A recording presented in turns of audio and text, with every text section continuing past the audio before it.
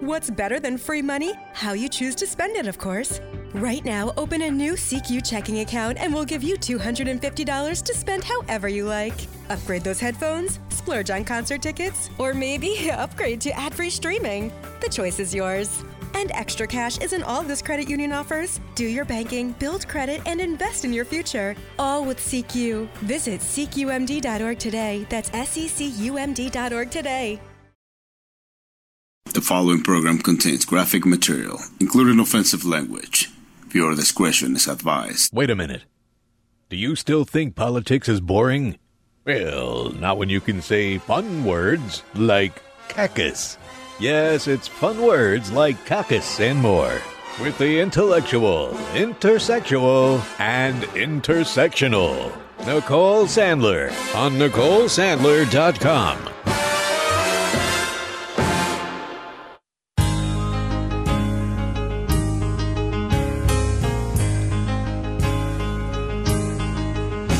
It's 9 o'clock at his hideaway. The burgers and fries are flown in. There's a con man pacing nervously, watching Fox and retweeting their spin.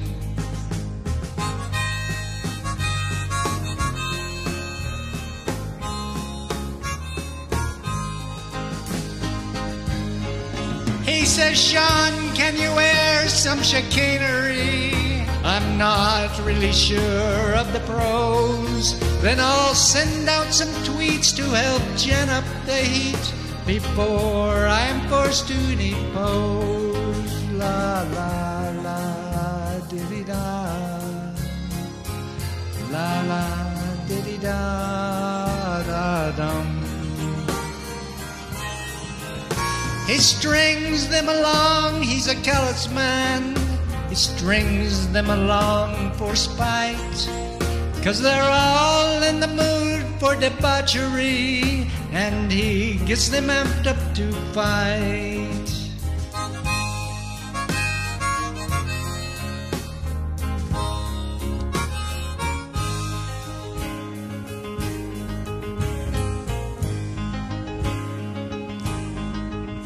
His lawyers by far are caught in a bind. They give him advice for a fee, and they're quick with a poke or to send up some smoke for paychecks that they'll never see.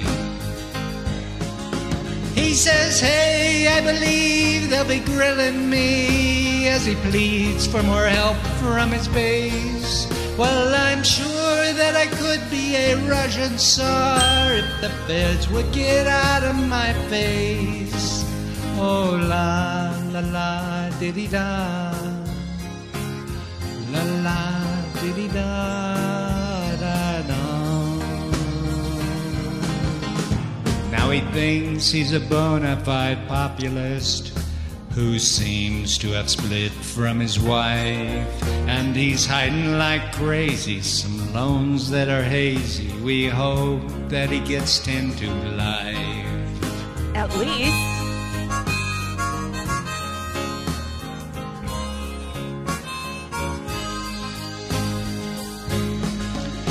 And his minions are practicing dirty tricks, as most, if not all, have been cloned. Yes, they're sharing concerns for their holiness and are scared to just stand on their own.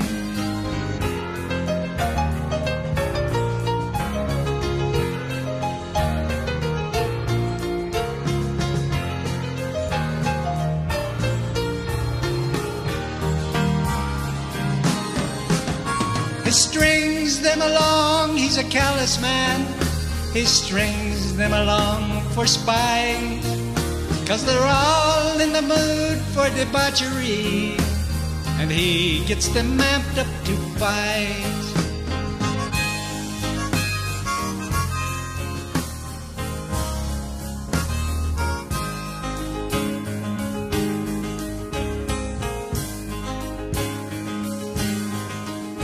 It's a pretty sparse crowd for a Saturday, as he spews out more hatred that's vile. 'cause he knows those who came all want someone to blame, so he picks a new group to defile. And his words, they all stick like a barnacle, as his pulpit is used to spread fear.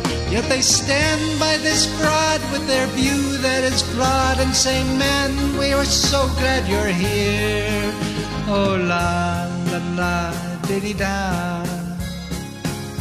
La, la, diddy-da, da-dum.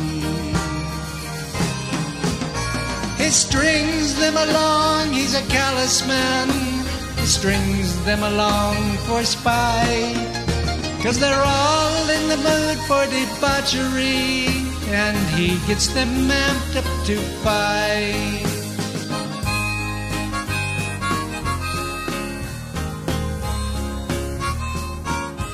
That is Don Karen of the Parody Project with a little song for the former guy and his testimony. That will be coming. I mean, there are lawsuits hovering out there waiting to be heard. Like, the rape trial or it's defamation trial about the rape. All that stuff is all coming up. Don Karen, Parody Project, with our kickoff song for this Friday. It's a Friday, thank goodness. So yesterday, I had a little bit of a booking mix-up. When I confirmed with John Perkins, who was supposed to be here yesterday, and I sent the confirmation, I said, so we're confirmed for Thursday, April 21st. Well, I'm not going to take all the blame because the publicist should have said, well, which is it? Thursday is the 20th or Friday the 21st? But she didn't. And so I'm thinking, well, I said Thursday, but she saw the 21st. So regardless, John Perkins was not here yesterday. He will be here Monday. So that's happening Monday because I didn't want to reschedule today's guest because I think it's too important and it's a perfect topic for a Friday. So here's the deal. A little later in the hour, we're going to speak with one of three, I don't know if he's a professor, but three, I guess they teach a college course. They're professors in my book. Three men who teach one of the most popular courses at Yale. Did I say Harvard? I meant Yale. At Yale, called Life Worth Living, a guide to what matters most. Now, look, in this day and age, especially when things are so, what's the technical term? Fucked up. We could all use a little help to get into that better headspace, if you know what I mean, right? So when I heard about this, I thought, well, good. That could be some fun, light reading that could help get us, on a good plane. Well, the book finally got here yesterday. So the book grew out of this course that they teach at Yale, and it's called Life Worth Living, a guide to what matters most. But what I've learned is this is not light, bathroom reading, like the 101 things you learned in kindergarten or whatever. This is not something that you'll sort of read when you get a moment. This is a really important topic, but it takes work. So we'll speak with Matthew Croasmun, Croasmun, Croasmun, I guess. So he's our guest today, and I'm really excited to talk to him because, look, this is something we could all use. As I'm doing each morning I produce a newscast. It runs throughout the day on the Progressive Voices channel. It also goes out as a podcast. If you subscribe to my show, to the Nicole Sandler Show podcast, you actually get a twofer. In the morning, you get a copy of What's News. And then in the afternoon, after the live show ends, you get the podcast. It's all posted on the website as well at NicoleSandler.com. And none of it is behind a paywall because I run on the old public radio honor system, sort of. The show is here. I do it every day. It's available to anybody who wants to listen for free. You do not have to pay.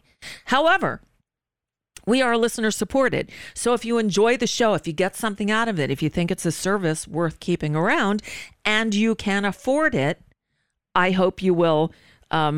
I hope you will donate something. Again, you could do a one-time donation. You could do a recurring monthly thing. We could do it via Patreon, PayPal, Stripe, buy me a coffee. There's all kinds of different ways to support the show. And whoever you do, I really appreciate it. And yes, another way is by supporting our sponsors. Now, I don't have many commercials, and I resisted them for the longest time. But the fact of the matter is it's business, and I need to bring in some income. So another way to support the show is by purchasing a product we advertise. Like the first advertiser I brought on board was the BlendJet 2. I love the BlendJet. And those of you who are eagle-eyed will notice this is a different color blender. This is the teal. It's just a beautiful teal color. They actually sent, I told you, I left my old BlendJet in Allison's car when we went to the beach last weekend. And it was great having my smoothie on the way to the beach. I loved it. I just needed to remember to take it with me out of the car when I got out, and I didn't. So I've been BlendJet 2-less for the last few days and haven't been able to have my afternoon fix of my smoothies. Well, today, what came in the mail was another gift from the BlendJet people, because the one thing that bothered me about the BlendJet 2, they came up with a solution. My problem was that the top, you have to, so it's two pieces really. It's the blender part, the glass part, and the base part. And you screw the glass part onto the base. You put everything in the glass. You fill it up. You blend it. Here, I'll push the button. This is my afternoon coffee pick-me-up. It's coffee with a little bit of chocolate protein powder and a bunch of ice. and so here's the thing. So, my problem with the old, with the BlendJet 2 was you'd have to screw off the top, and it's not attached anywhere. And me, I lose everything. And I thought if I could improve on one thing, that's what I would improve on. Well, they beat me to the punch. This is the new cap. I guess I should get the name of the cap. But it is available at blendjet.com. Look under accessories. They have got this new cap. And if you see, those of you who are watching on a video, it has a little closure. Well, you don't pull it up. You just push it to the side. It's sort of locked into place. And now you just slide it over. And you can either stick a straw in it, or you can just drink like that. And then you can close it up again. You'll hear the snap. And you can turn it upside down. It doesn't leak or anything. The only little thing that I had a problem with, they fixed. And it's awesome. So what are you waiting for? Go to blendjet.com and order your BlendJet 2 today. And be sure to add on this cap. I need to find the name of the cap for you. I promise by Monday I'll give you the exact name of the cap. I don't recall what it is, but it's the only one. It's a removable cap that so you don't have to take the top off. My favorite invention of recent times, my favorite gift to myself, and Mother's Day is coming up in just a few weeks. Hint, hint. So blendjet.com, use the promo code FEEDME12. FeedMe12, you get a 12% discount, free 2-day shipping, and you can thank me later. And you'll enjoy your smoothie without having to spend $15 at Jamba Juice or a ridiculous amount for an icy coffee drink at Starbucks or one of those places. Yes, the one thing that doesn't leak these days. Oh, Chris in the chat room. That one's for you. Okay, so I've been thinking all day today, we are waiting to hear from the Supreme Court. This is the weirdest story, about the abortion drug, mifepristone.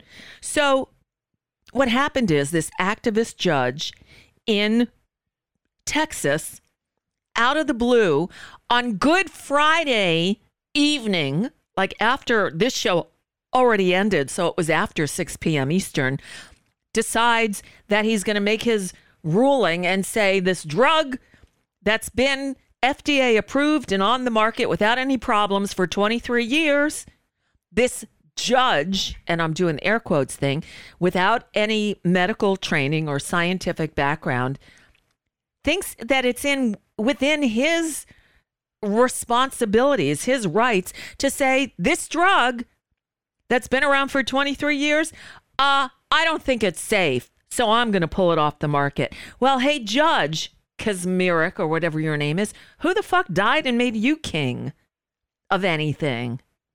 Sorry, I got Sarah Bareilles on the mind. Anyway, so this ruling basically pulled it off the market, except another judge in Washington state said, hold on a minute, buddy. You don't have the right to do this. I'm another judge, and I'm saying I'm staying your order. Screw this. So there was sort of a standoff there. So in comes the Supreme Court, because they're going to have to solve this. They're going to have to decide. They were supposed to decide by Wednesday, 2 days ago, this past Wednesday.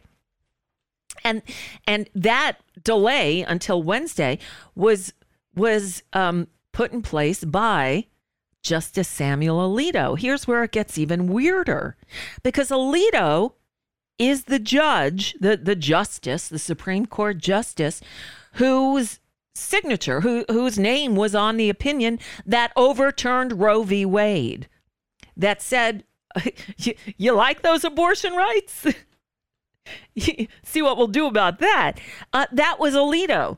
It was also Alito, I believe, and I'm saying this up front, I believe, I don't have any proof, but I 100% believe that it was Alito who leaked that decision, the Dobbs decision, and let the parties know that he was overturning Roe v. Wade, that this opinion, when it came out in a few weeks, would say, sorry for your abortion rights that you've had for 50 years. Screw you, women, because, who needs women?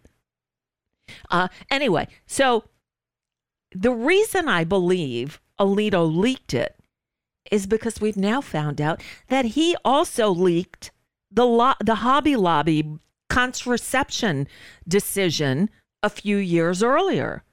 He alerted the people, the Jesus freaks who own Hobby Lobby, who sued to say, yeah, we're an employer and we cover a lot of health care insurance expenses for our employees. But because we're Christians, mind you, we don't want to pay for their birth control.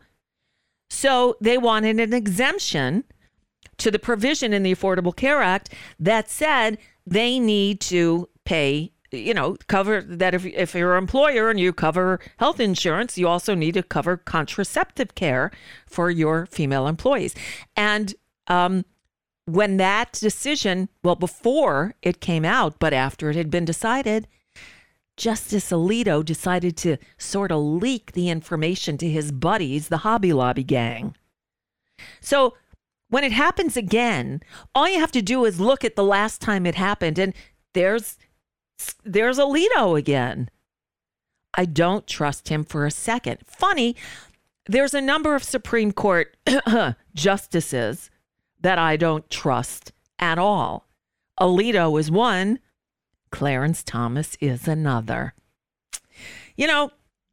Clarence Thomas is still apparently not saying much publicly. He said regarding the revelations that he was taking millions of dollars worth of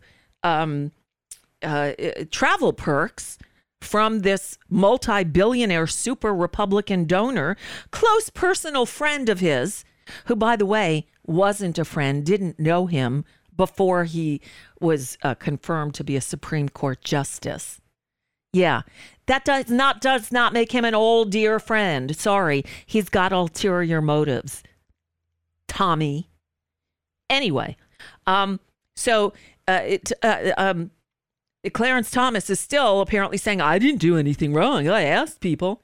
Yeah, his wife, Ginny, is the only person more crooked than he is. And she was making money from the Heritage Foundation and all those right-wing groups. She helped get buses for the Stop the Steal nonsense. But on his financial disclosure forms, Clarence Thomas never included the hundreds of thousands of dollars in income she brought in for being a right-wing political activist. It's opposite world. And so we need to keep calling them out and saying, it is not okay. We're not going to stand for this.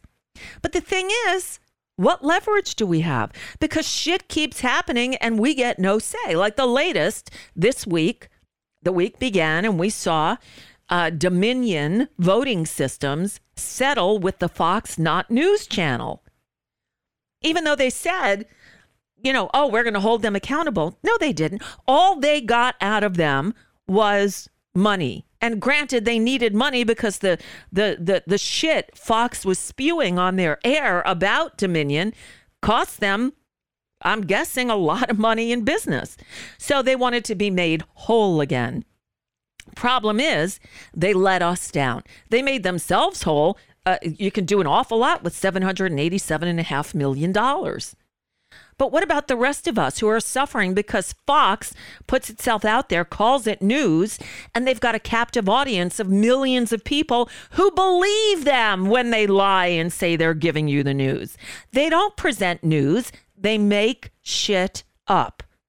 And there was a collective, what the fuck, when we realized that we were had, because we're there in Dominion's corner. We're going, yeah, you get them, go get them. Let's have a day in court. And at the end, they're like, we'll just take the money and run.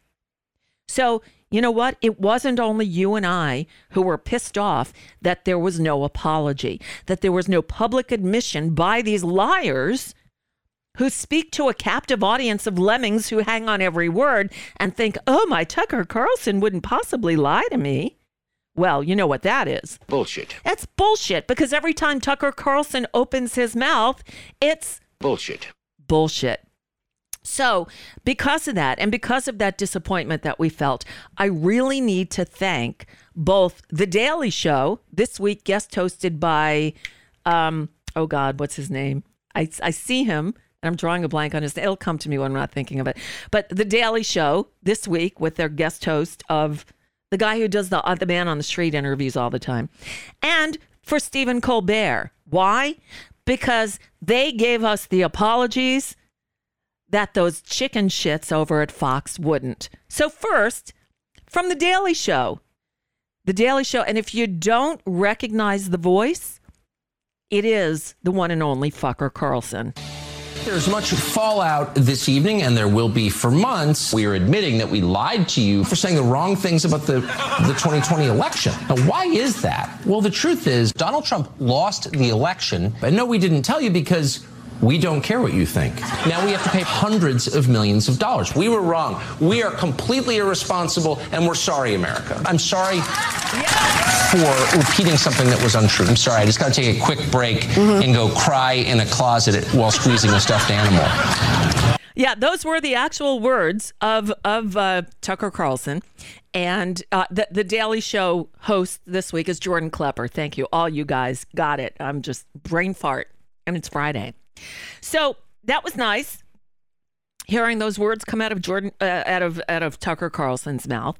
But Colbert, they took it a step further and gave us all those Fox bad faith actors, bad actors, spokesmodels, and liars.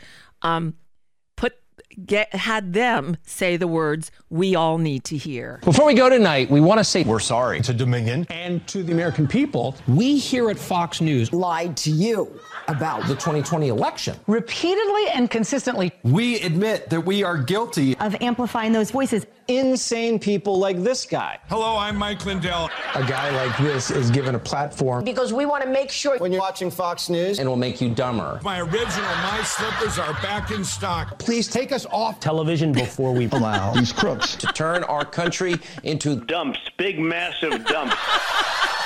That was excellent. And look, as somebody who's done my share of audio and video editing, I know that's a lot of work, and I'm so appreciative of them for doing that. Oh, apparently there's a new Tucker AI out there. I don't do the AI thing except to, screw around with Hal, have conversations. So I just found this, and this is important because, I don't watch CNN a whole lot these days, but I do see clips from now occasionally. And I saw Jake Tapper speaking with an attorney for Smartmatic. Now, Smartmatic has the next voting machine software company lawsuit against Fox. They also, Fox smeared them. In fact, even in a way bigger than they did Dominion, because Smartmatic had machines in one county, LA County. That's it in the 2020 election, LA County. Yet the people, and I use the term loosely, on Fox were talking about them like they were in cahoots with Dominion in a big plan to steal the election. Well, Smartmatic says, and I have to qualify it, they're saying this right now, that $787 million would not be enough for them to settle. And by the way, they won't just take the money. They want a mea culpa.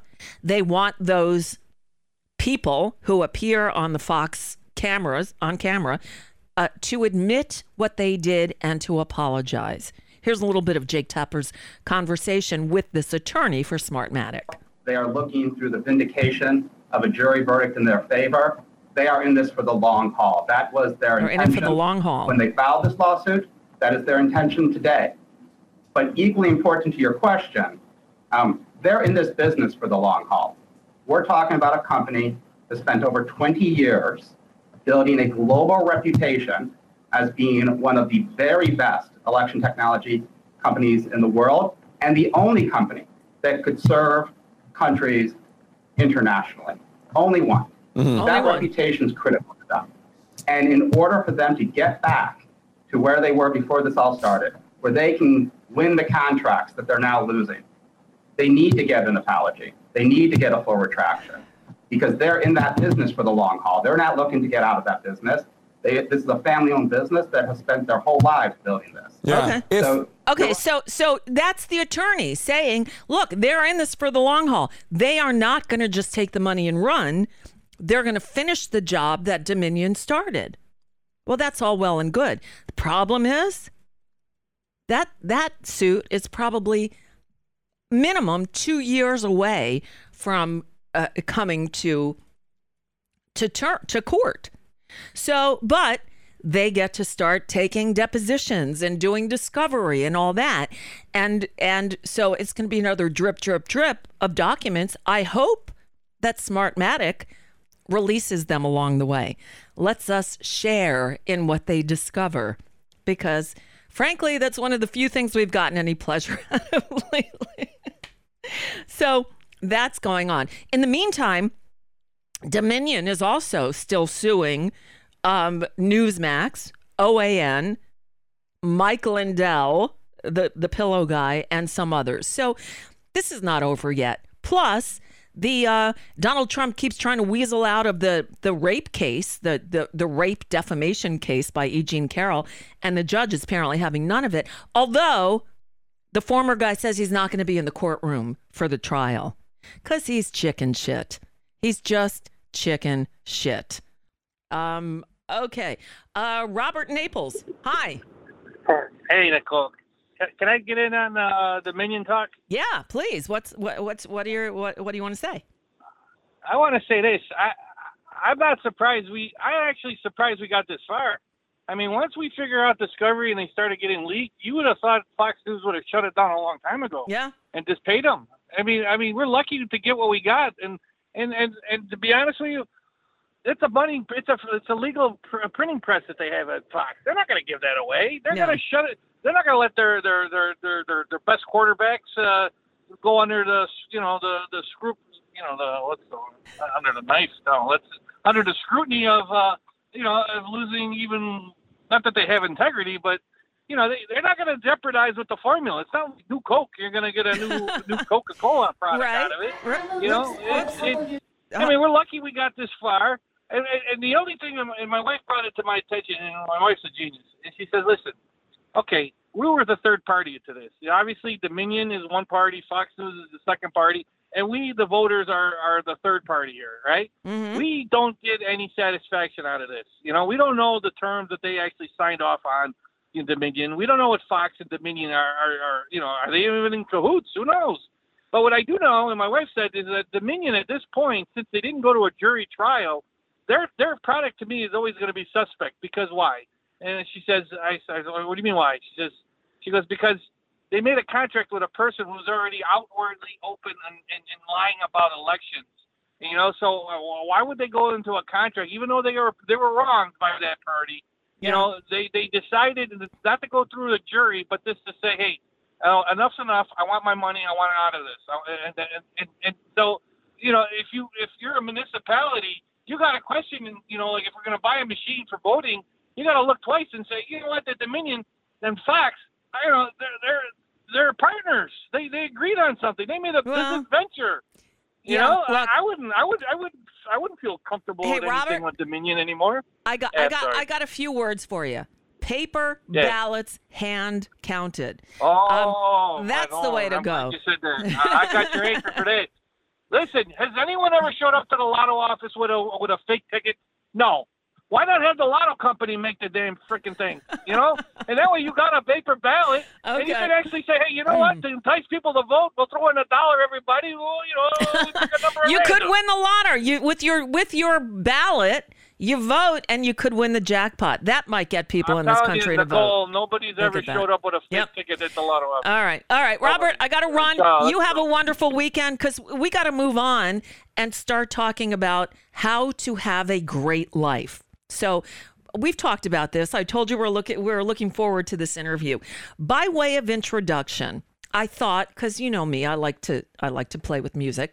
I'm going to share a song with you from one of my favorite artists, Jill Sabule, because it's perfect for this discussion. And on the other side of the song, we'll speak with Matt Croasmun, and I'll ask him how to pronounce his name, one of the 3 authors of Life Worth Living, a guide to what matters most. You know, I think what we all want is to be able to, at that moment when we know it's over, to be able to have said, it was a good life. Right? It was a good life. And I'm not talking the Billy Mooney type of good life. I'm talking the Jill Sabule type of good life. Years ago to Los Angeles, and the thing I'm most afraid of is earthquakes. And so this is just about a love song about the end of the world. But you know what's taken over from my, number one, from my fear from earthquakes? Is bed bugs. I'm just saying. So anyway, this is I'm on the ship, Joe.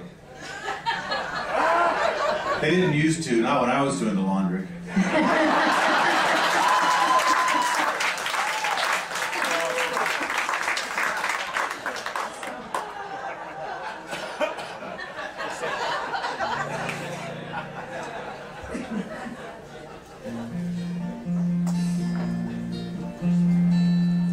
Tomorrow the ground may shake, like they said it was bound. Can I just do it one more down? You know what messes you up? Got to move the capo up, you know. You guys know that. Tomorrow the ground may shake, like they said it was bound to happen one day, and the Hollywood sign will fall, the final call. Well, don't you fret and don't be blue. You had me and I had you. It was a good life. It was a good, good life. Tomorrow we could all be gone, when the Russian gangsters sell the bomb and the waves come roaring from the sea. 100-foot swells over Venice Beach. Well, don't be scared and take my hand. We'll swim into the promised land. It was a good life. It's a good chorus, huh? It was a good, good life. It was a good life. Sing like that. It was a good, good life. Tomorrow a tiny cell might grow, and everyone, and it's not the cold, or a hole in the sky will open wide. The aliens land on the 105. What can we do? You had me and I had you. It was a good life. It was a good, good life. It was a good life. It was a good, good life. I said a boom, boom, crash, crash underneath the overpass. Burning buildings, flying glass. A good life. On the day the earth stood still, we won't have to pay our bills. As the mud slides down the hill, a good life. We won't have to make our beds. Break out the booze and like I said, let's have a ball before we're dead. A good life. Let the pious rise above. We'll go down in our sweet love. It was a good, good life. 1, 2, 3. It was a good life. It was a good, good life. It was a good life. It was a good, good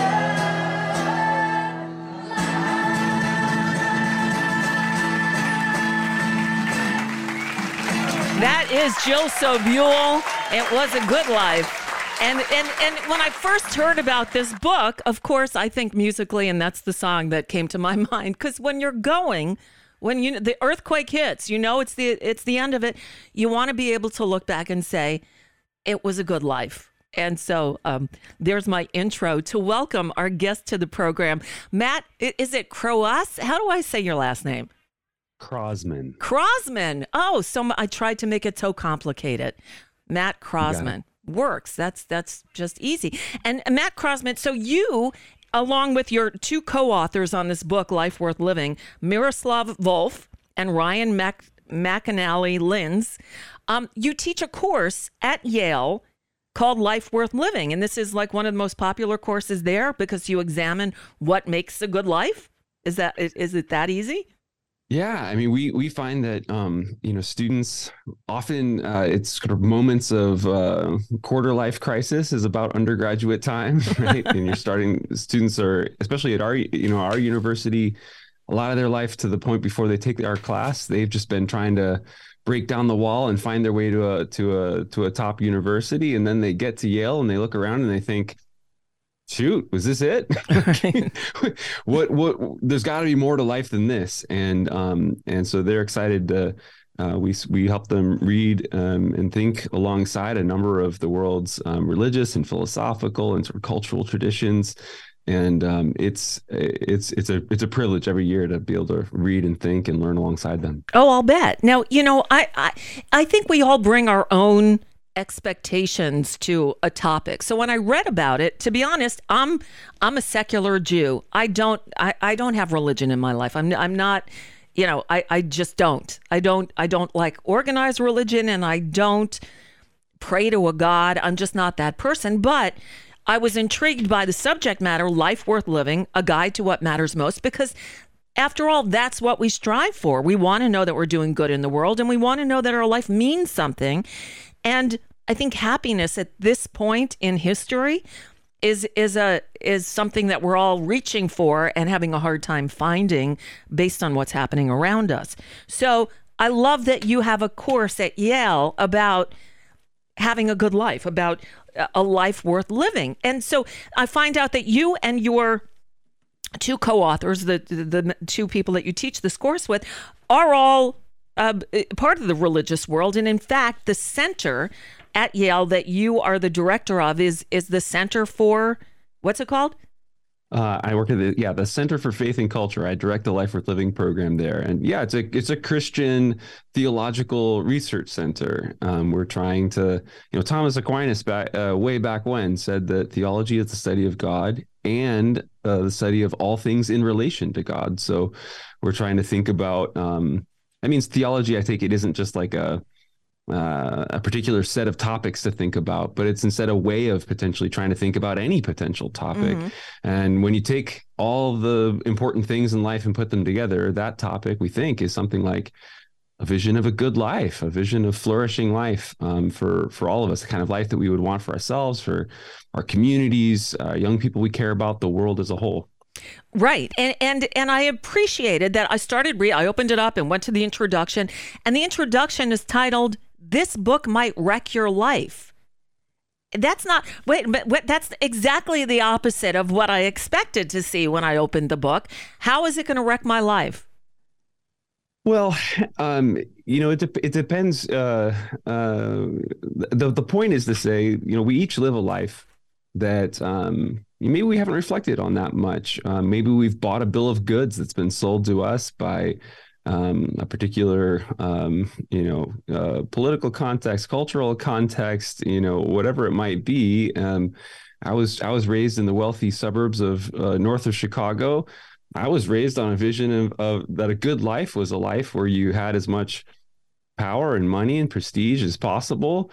Now I was raised in a religious household, but in some of the religious communities that I was in, that just meant you're still trying to get as much power and prestige and money as possible, but you had to do it, while being a good person, which meant while having one arm tied behind your back or something like that. So we've all been given some sort, whatever our sort of default vision is, it's there.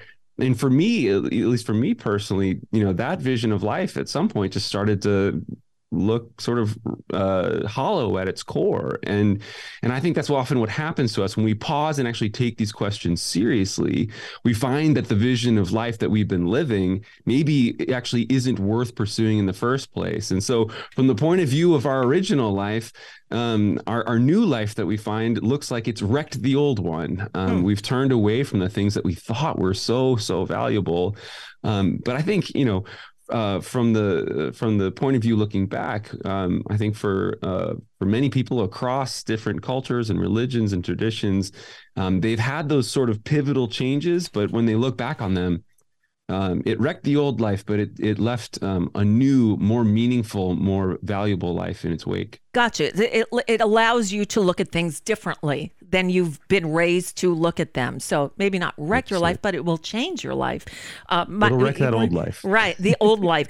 And I also appreciated the fact that in the introduction, which I later learned that you guys are all, Christians and you are in the theological world, but you start with the story of the Buddha, how he started as Siddhartha and became Buddha. You talk about the original Pope and Jesus. You talk about Ida B. Wells. So you're bringing very disparate people with different backgrounds and different religious beliefs to show this is not about religion. It's not about organized religion. In fact, most of your students are of different faiths and backgrounds, and maybe some like me are secular people, but still want to live by the teachings that say you be a good person to have a good life.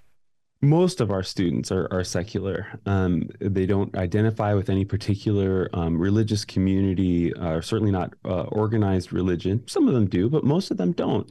But, these questions, they're not religious questions. They're human questions. As you were saying in your introduction, each one of us, we have to answer these questions for ourselves. We have to know somehow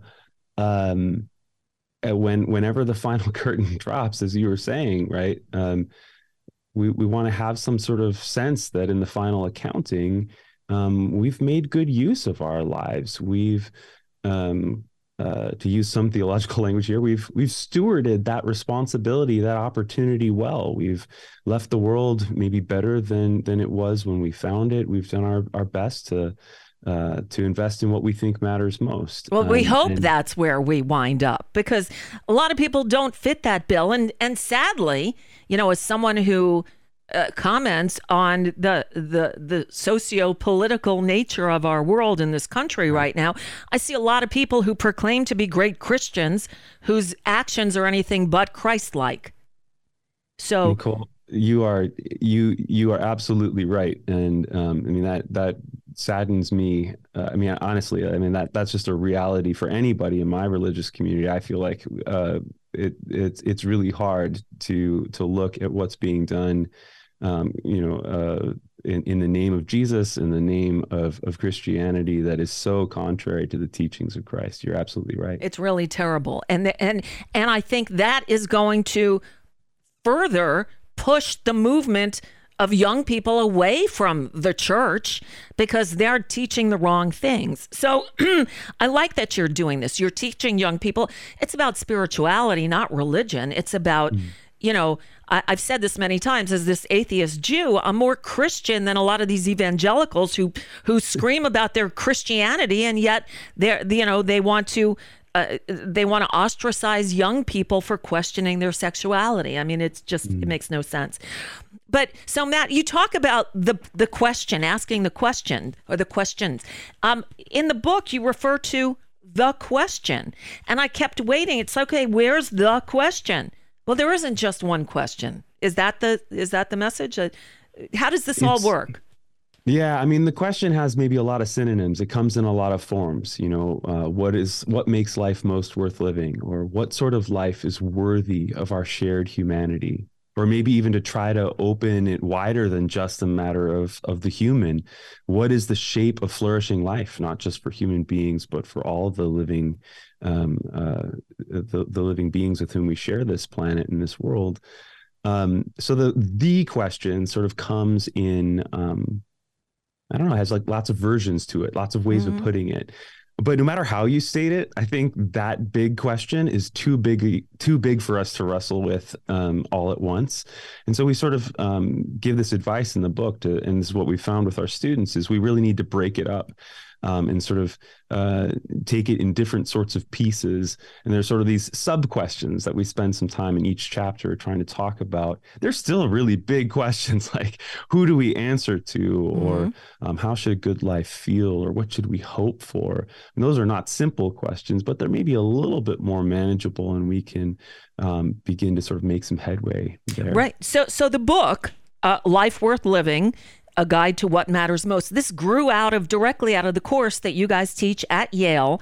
And is it broken up? See, when I read the pitch on the book, I'm like, oh, this sounds great. Yes, I want to do this.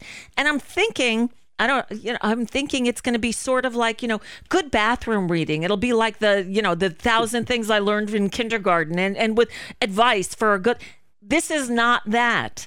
This is really, it will entail work. You want a life worth living, it takes some work, as do most things that mean anything. So you have the chapter, you float a question, you open the discussion, and then at the end of each chapter, basically it's our turn to do some writing and thinking and reflecting. That's why it's not just a bathroom book. You need to get in and work with this in order to see results. Well, yeah, I mean, in that you're exactly right. It's a great description of what we're up to in the book. We sort of imagine the book being something like our seminar table that we have at the college, where it's a sort of seminar table that's maybe sort of it's breaking the rules of space and time, right? You're sitting around that table with the Buddha and with Ida B. Wells and with James Baldwin and with all of these various different characters. But then at the end of the day, just as you say, look, if I were to give you a book, I could give you a book that gave you my answers to these questions. But my hunch is those won't be your answers. Right. My answers will be different from yours because we come ultimately, from a different place. We each need to wrestle with these questions on our own. And that means there's not a book that you can pick up off the shelf that's going to tell you what to think. We're trying to help you think with each question. What are the stakes of this question? Why is it worth thinking about? What's a little bit of the sort of the lay of the land of different sorts of options or answers that have been lived and proposed by folks, again, across history and around the world. But yeah, ultimately, it ends with each one of us taking our responsibility for our own lives and choosing, doing that discernment work to figure out what we think really matters most and where we want to invest our lives. And as anybody who's been in therapy knows, when you start asking these deep questions and really making yourself go deep and really think these things through and come up with answers, it's work. It's not always pleasant. But one of your chapters is called When Life Hurts. And look, when you're talking about life embodies all these things, happiness and joy, but also a lot of pain. And you say that pain is a necessary part of it.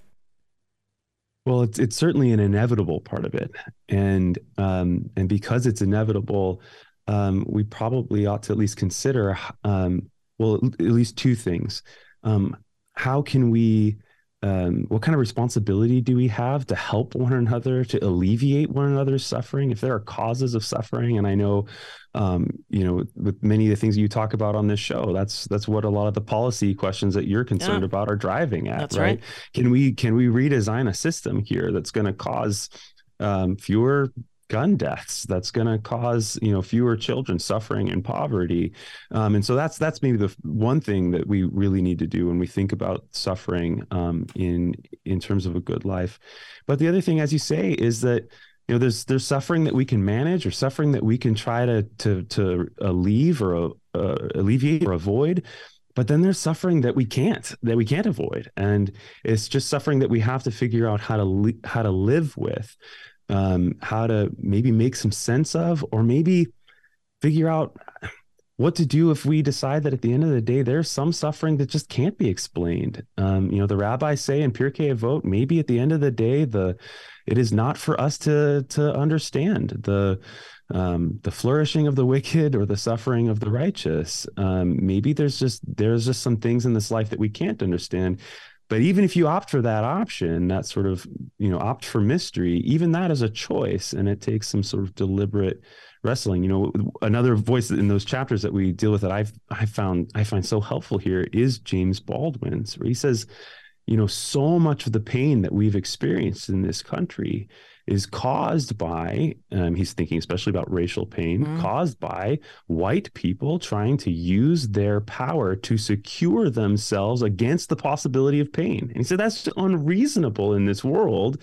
And that sort of securing oneself against pain can actually be the cause of causing all kinds of other people so much pain, because we're trying to sort of insulate ourselves from something that's inevitable and just sort of part of living in this world. Well, I live in Florida, and this state is under attack from the government, and this guy, the governor, is, I believe, is a sociopath, because his latest thing and his personal vendetta against Disney because they didn't like a piece of his legislation. Now he's talking about undoing this deal that's been in place for 50 years that there's not a problem with, and maybe to punish them, put a state prison on the land next to Disney World. What is wrong with this man? There's nothing, and again, I'll use the term as sort of an adverb. There's nothing, or an adjective. There's nothing Christian about him, though he professes to be and thinks that needs to be our, national religion, which we don't have one. So, I mentioned before the chapter When Life Hurts. And then as you mentioned, the next chapter is called And There's No Fixing It. So this is part of it. We have to learn how to deal with it, because part of the pain, I think, when people perceive their life as not going well, is the inability to deal with the shit that life gives you, right? Because we're going to come up with against stuff like this. Living in Florida, I can't help it. Everywhere I turn, I'm seeing bad stuff happening all around me. The question is, how do I deal with it? Part of me is ready to leave, and we're planning on that. But the other part is, while I'm here, stand and fight against it, because that will make me feel like I'm doing something positive. Yeah. Well, and that's what's in that first chapter, When It Hurts. It's, I think our first move is we need to consider seriously what kind of opportunity, what kind of agency do we have in order to make life better for ourselves, but also certainly for others, and especially for those who have who are on the margins, those who have less power to advocate for themselves, and that's, I think that where those opportunities show up, I think there's also responsibility that comes with it for us to say, okay, well, if I can do something about this, then that's pretty close to saying I should do something about it. Right. Although the should and could are also important questions. I think we need to stop with the shoulds and see what we could and what will work for us. I lived in that shoulda, woulda, coulda world for a long time. I still do, but it's one of those things that it's work. It's just like answering the questions. At the end of each chapter, you have your turn. So, for instance, the chapter titled Change is Hard, because we know it is. you ask 4 questions. And so are these questions that in your class you would have break out into small groups and have discussions on? Is that how it all works? Largely, that's where these kinds of questions come from, and one of those questions that we're thinking about at that part of the book is really related to what you just said, right? Because we can live under the burden of a should, and hey, I'm a theologian, so at some level, should is part of my world, right? Oughts even are part of my world, but there's often a big gap between what we feel that we should do, maybe what we're even fully convinced we ought to do, but we still don't do it. And why, right? And that's one of the questions that we're wrestling with there. And many of the ancient sort of wisdom traditions propose to us that there's a missing link. It's not just like, oh, you figure something out and then all you need is good strategies to go put it into action. There's a missing step between our heads and our hands, and that's our hearts, right? What do we actually want to do? I think we want to be we won't just want to live our lives never ending under this weight of should, doing what we don't actually want to do, but we only feel that we should. And so the ancient traditions invite us to engage in certain sorts of disciplines that help form our desires so that the good that we feel that we ought to do, we in fact want to do. And then we can really live in that sort of flow because our desires have been aligned. And now, helping our neighbors, caring for our communities, those aren't just things that we feel like, oh, I gotta do this because I really feel that I should, but we've aligned our desires and our hopes and it's actually what we wake up in the morning wanting to do. And those, I think, are the most powerful moments in our lives when all those things are aligned. Absolutely. And I got to tell you how I'm so glad you teach this course and that you've now put it in a book form so that others can do it. And in fact, on your website, the website is what is it? lifeworthlivingbook.com. lifeworthlivingbook.com. You even have like a lesson plan that people can download. You suggest maybe reading this with a friend or a book club so that you can have the discussions, because I would imagine it's a lot more rewarding when instead of when you get to your turn, you just writing things out, then you sit with a group of people that you like and trust and can share these ideas.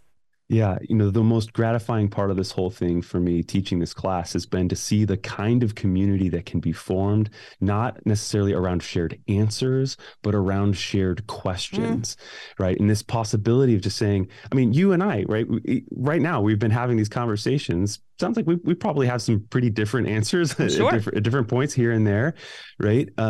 But there's something really valuable and lively about these conversations that are built around shared questions. And so that's really our hope for this. It's not just that folks would pick up the book and read it, but they would read it together, that they would get to know their whoever's in that group together. You will get to know them in ways that you really couldn't hardly any other way, other than really talking about what matters most to you, where your deep intuitions are on some of life's most important questions. And so, yeah, I'm as excited I am for folks to just pick up the book, I'm even more excited for folks to pick up the book and read it together. Yeah, well, people have book clubs. This is a perfect book for your book club. It's much better to do something like this than read some novel that, did she or didn't she? Did she love him? Did they go to bed? This could change your life for the better. So let me suggest that for a book club. Sure. My husband's here. He likes to chime in every now and then. He's working out in the other room listening. And yes, David. Hi, Professor. First of all, what part of Chicago did you come from? I had roommates from Buffalo Grove, Northbrook, Skokie, Evanston, Deerfield, you name it. All right. Northbrook is real close. I grew up in Glenview. Always liked that part of town as long as I wasn't there in the wintertime. He's a weather wimp. Okay, question. So one of my favorite professors in college was a defrocked priest by the name of Fred Zahn. And he told us that one of the first days of class, he said, my job is not to teach you what to think. My job is to teach you how to think.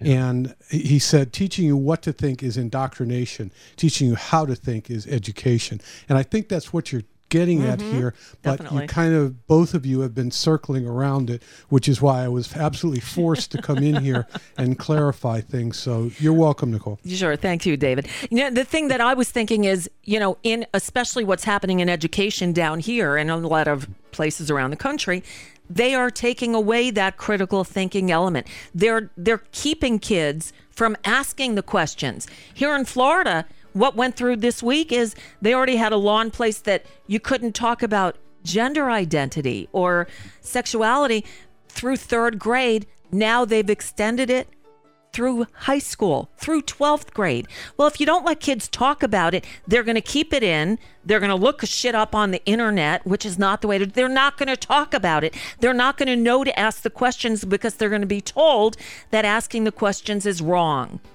And it's the opposite of what we should be learning. And that's why I'm so heartened by the fact that this is a college course and these young people are being taught to think critically and to open their minds and to ask the really difficult questions. For what it's worth, I actually think that that's what's at the heart for me of any sort of faith life as well. That's sort of worth its salt is a life that's able to put questions at the core. And so, yeah, you've captured it quite right. Trying to invite folks. We have to do our own work here. We have to do our own reflection. We hope we can, again, just help sort of point the way to some voices worth interacting with. Teaching to think rather than what to think. That's exactly right. Well, it's a great book, and this also would make a wonderful gift. Maybe we tend to give our kids who are graduating, The Places You'll See by Dr. Seuss. Well, this is, that's all well and good. This will actually have them thinking. And hopefully open a lot of dialogues. And that's where we need to be at this point. Matthew Crossman, thank you so much. I'm really impressed. I'm so glad you did this, and best of luck with the book. I think you should find a very huge audience, especially now with what this country is going through. This should be required reading in Washington, D.C., by the way. Well, thank you so much. And thank you for the ways that you've described what we're up to. I think we have some common cause here. Without a doubt. Matt, thanks so much. It was great meeting you. I really appreciate it. You coming on today. Likewise. Okay. Take care. Bye-bye. You see, and that's how you start a weekend. That's how you end a week, with something good to think about, a little bit of music, a little bit of comedy, a good smoothie. And again, food for thought. The minute we stop thinking and just listen to what they're telling us, we've lost. You need to think. You need to challenge not only the people around you, but yourself. Because sometimes we're so dug in, we've got all the answers. Well, I'll tell you what, no, we don't. And the minute we realize that, I reached out to somebody I worked with about 25 years ago in Los Angeles because I need a webmaster for this new thing I'm building. And she was our webmaster at this radio station. And she's on to other things. And she said to me, I don't even know, I wouldn't even know what to do on a website today. Well, that's great. But the other thing she said was, boy, back then, I thought I knew everything. And she apologized. She's like, if I, I was young and thought I had all the answers, and obviously I didn't. So it's nice to catch up with you again now, all these years later. So anyway, get the book if you're into questioning these things at all and thinking, how do I know? Or if you worry that when the earthquake hits or when the Hollywood sign collapses and you know that it's ending, how do you look back on it? And I'll, echo Jill Sobule. It was a good life. A good life. All right. With that, we're done. Have a great weekend, everybody. Go out and enjoy. Enjoy. The weather's getting nice. Enjoy the sun. Enjoy the music. Tomorrow's Earth Day. Go do something to heal the planet. Tomorrow's also something else. Oh, it's Record Store Day. If you're a music lover, go find a record store near you, because on Record Store Day, they release all these special vinyl pressings of either classics, or some bands actually release new records that are just for this day.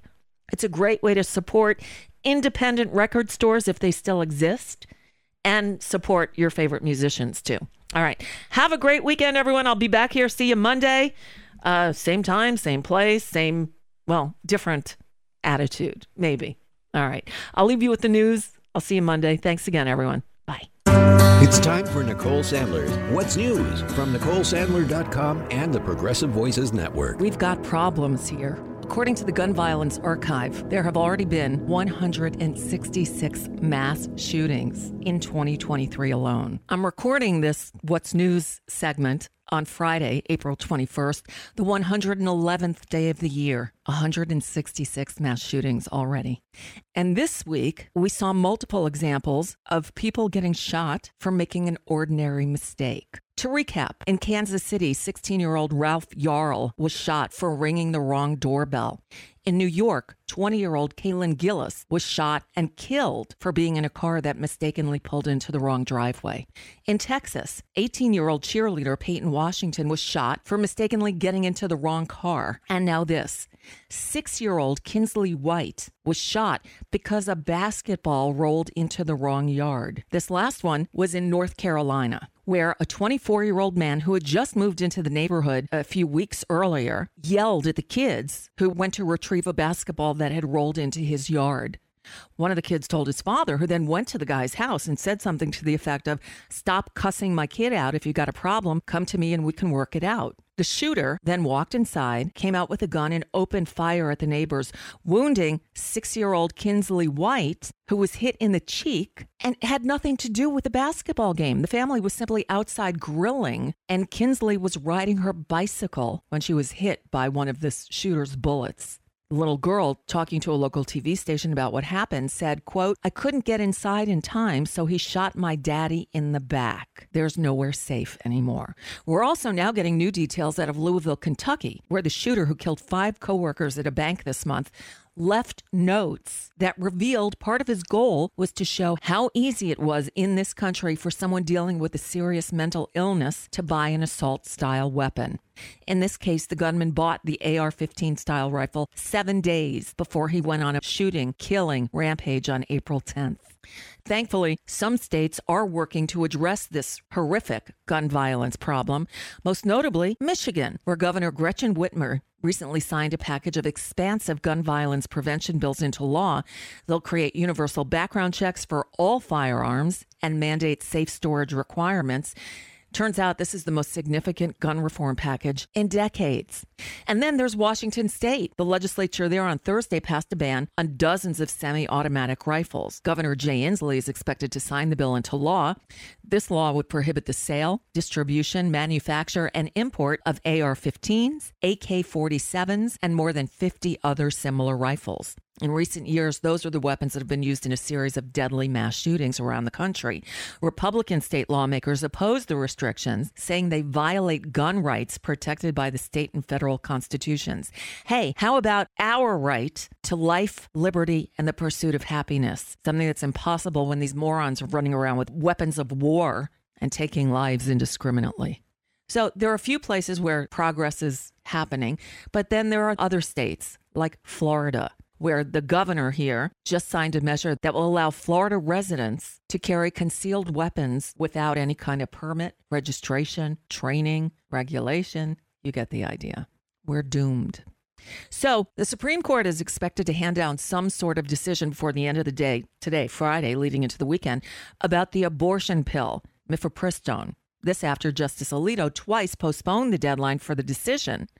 Now we're learning that the judge who issued the ban, Matthew Kacsmaryk, failed to disclose 2 2014 interviews on Christian talk radio in which he blames no-fault divorce and, quote, permissive contraception policies for the, quote, sexual revolution during his confirmation process. If that doesn't disgust you enough, while we're on the subject of Republican men sticking their noses into the private lives and bodies of women, let's look at North Dakota, where their Republican governor, Doug Burgum, signed a bill this week banning gender-affirming care for most minors. In a statement to CNN, the North Dakota governor said the bill is, quote, aimed at protecting children from the life-altering ramifications of gender reassignment surgeries.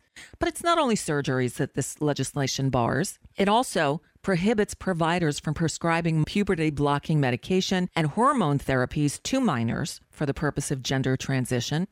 Healthcare professionals who violate this law could face Class B felony charges, punishable by up to 10 years in prison or a fine of $20,000. Similar laws restricting access to healthcare services for transgender youth were enacted earlier this month in Indiana and Idaho. The entire House Republican caucus on Thursday voted and passed a bill seeking to bar transgender athletes from competing in women's and girls' school sports. The Senate will not take up the legislation, and even if it did, the White House says President Biden would veto it.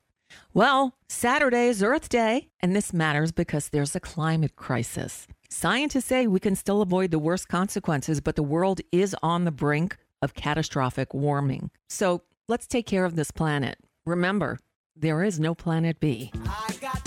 And that's just a bit of what's news for now. I'm Nicole Sandler.